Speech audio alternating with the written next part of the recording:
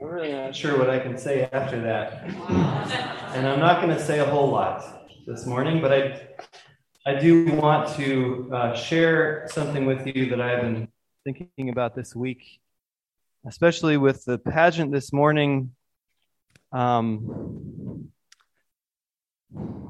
When we think about Christmas time, it's so familiar. It's so sort of cozy, right? And heartwarming and cute. But there's a different emotion I want you to feel this morning, and that is shock. I want you to be like thunderstruck about what happened at Christmas. Shocked, awed, amazed. In Chloe's school, in her class, every day they read from a book called Weird But True. And there's all these facts like there's some jellyfish that can live forever, or a watermelon is 92% water, or the heart of a blue whale can be up to 2,000 pounds. Weird but true, you know. Christmas is weird but true. It's weird. It's surprising. It's shocking. And there are many things that we could talk about that are surprising and shocking about it. For instance, how the Jesus was conceived by the Holy Spirit. Weird but true.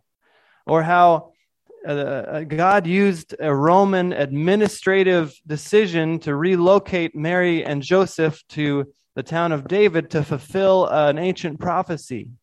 Shocking.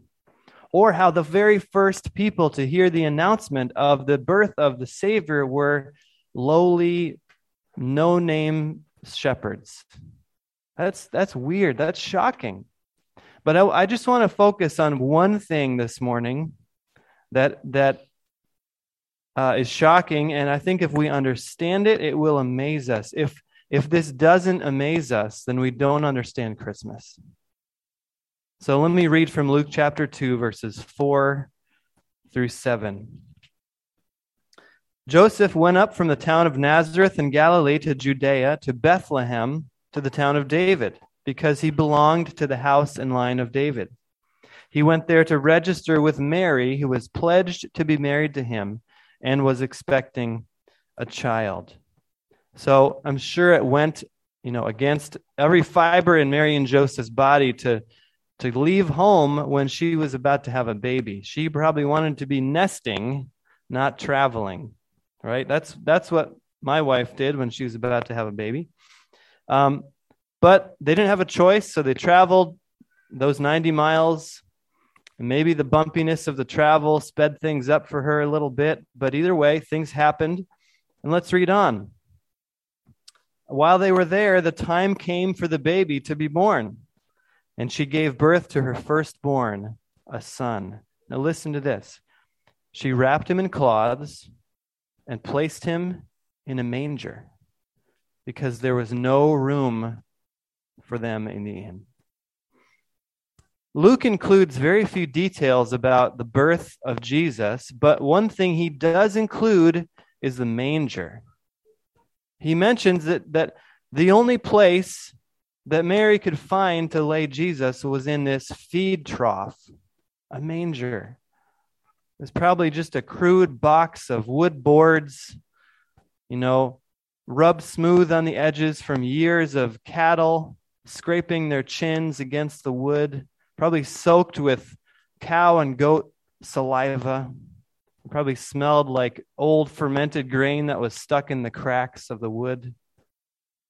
And this was the makeshift crib for the King of the universe.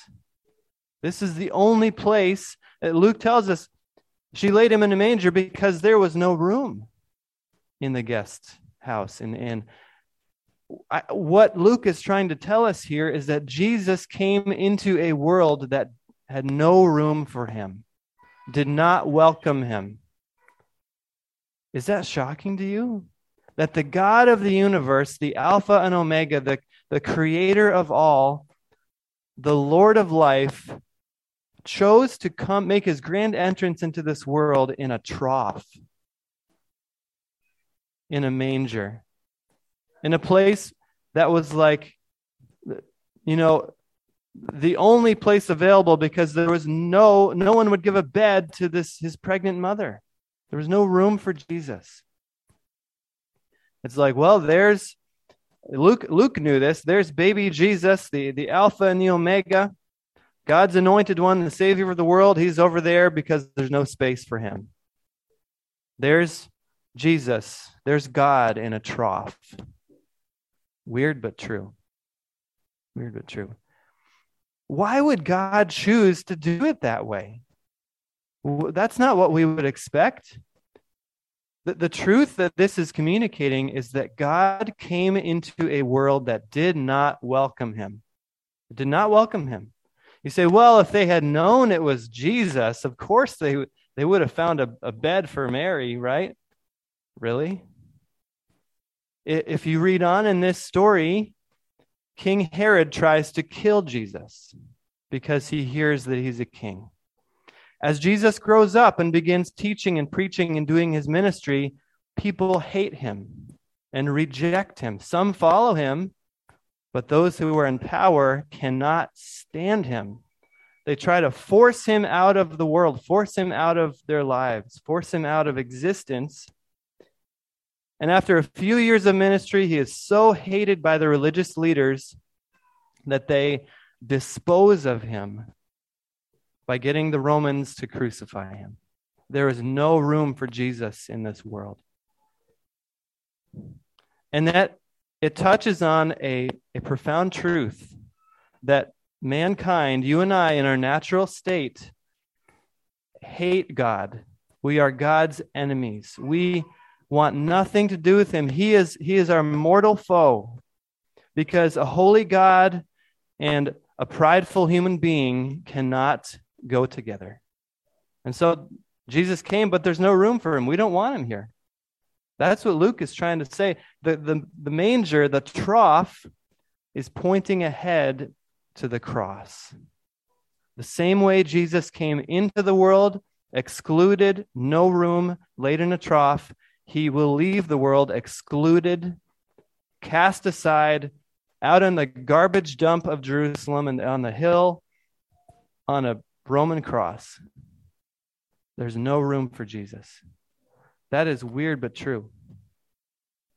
The Apostle John puts it this way: he came to that which was his own, but his own did not recognize him, did not receive him, So our natural setting is to hold up a keep out sign to God. No room for you. So we tell him, go away. That's the essence of sin. Go away, God. But this is why Christmas is so shockingly good, the meaning of Christmas, because God chose to come into this world and to be rejected by us, the people who should have worshiped him, to save us. He's the king of the universe. He could have come in and obliterated the opposition and forced us to bow, but he didn't, because he loves us. And so he came humble and lowly. He was laid in a manger. He came in a way that no one expected. He slipped under the radar, swaddled and asleep in this feed trough. And his life ended in a way no one expected the Messiah to end, nailed to a cross, a picture of complete failure and humiliation and rejection. And that is the way that God chose to save us. That's the way God chose, because he loves us. And then, surprise, he rose from the dead and was exalted as Lord of the universe to reign forever and to save those who come to him in faith. Weird but true. Thank God it's true. Are you shocked and amazed at what God has done? Is Christmas just a nice story, just a heartwarming part of the Bible, or is it the shocking revelation of who God is and what he's done to save you? If you are shocked, you understand what Christmas is about. If you are not, may God bring that into focus for you today. And may you sing about the wonders of his love for you. Amen.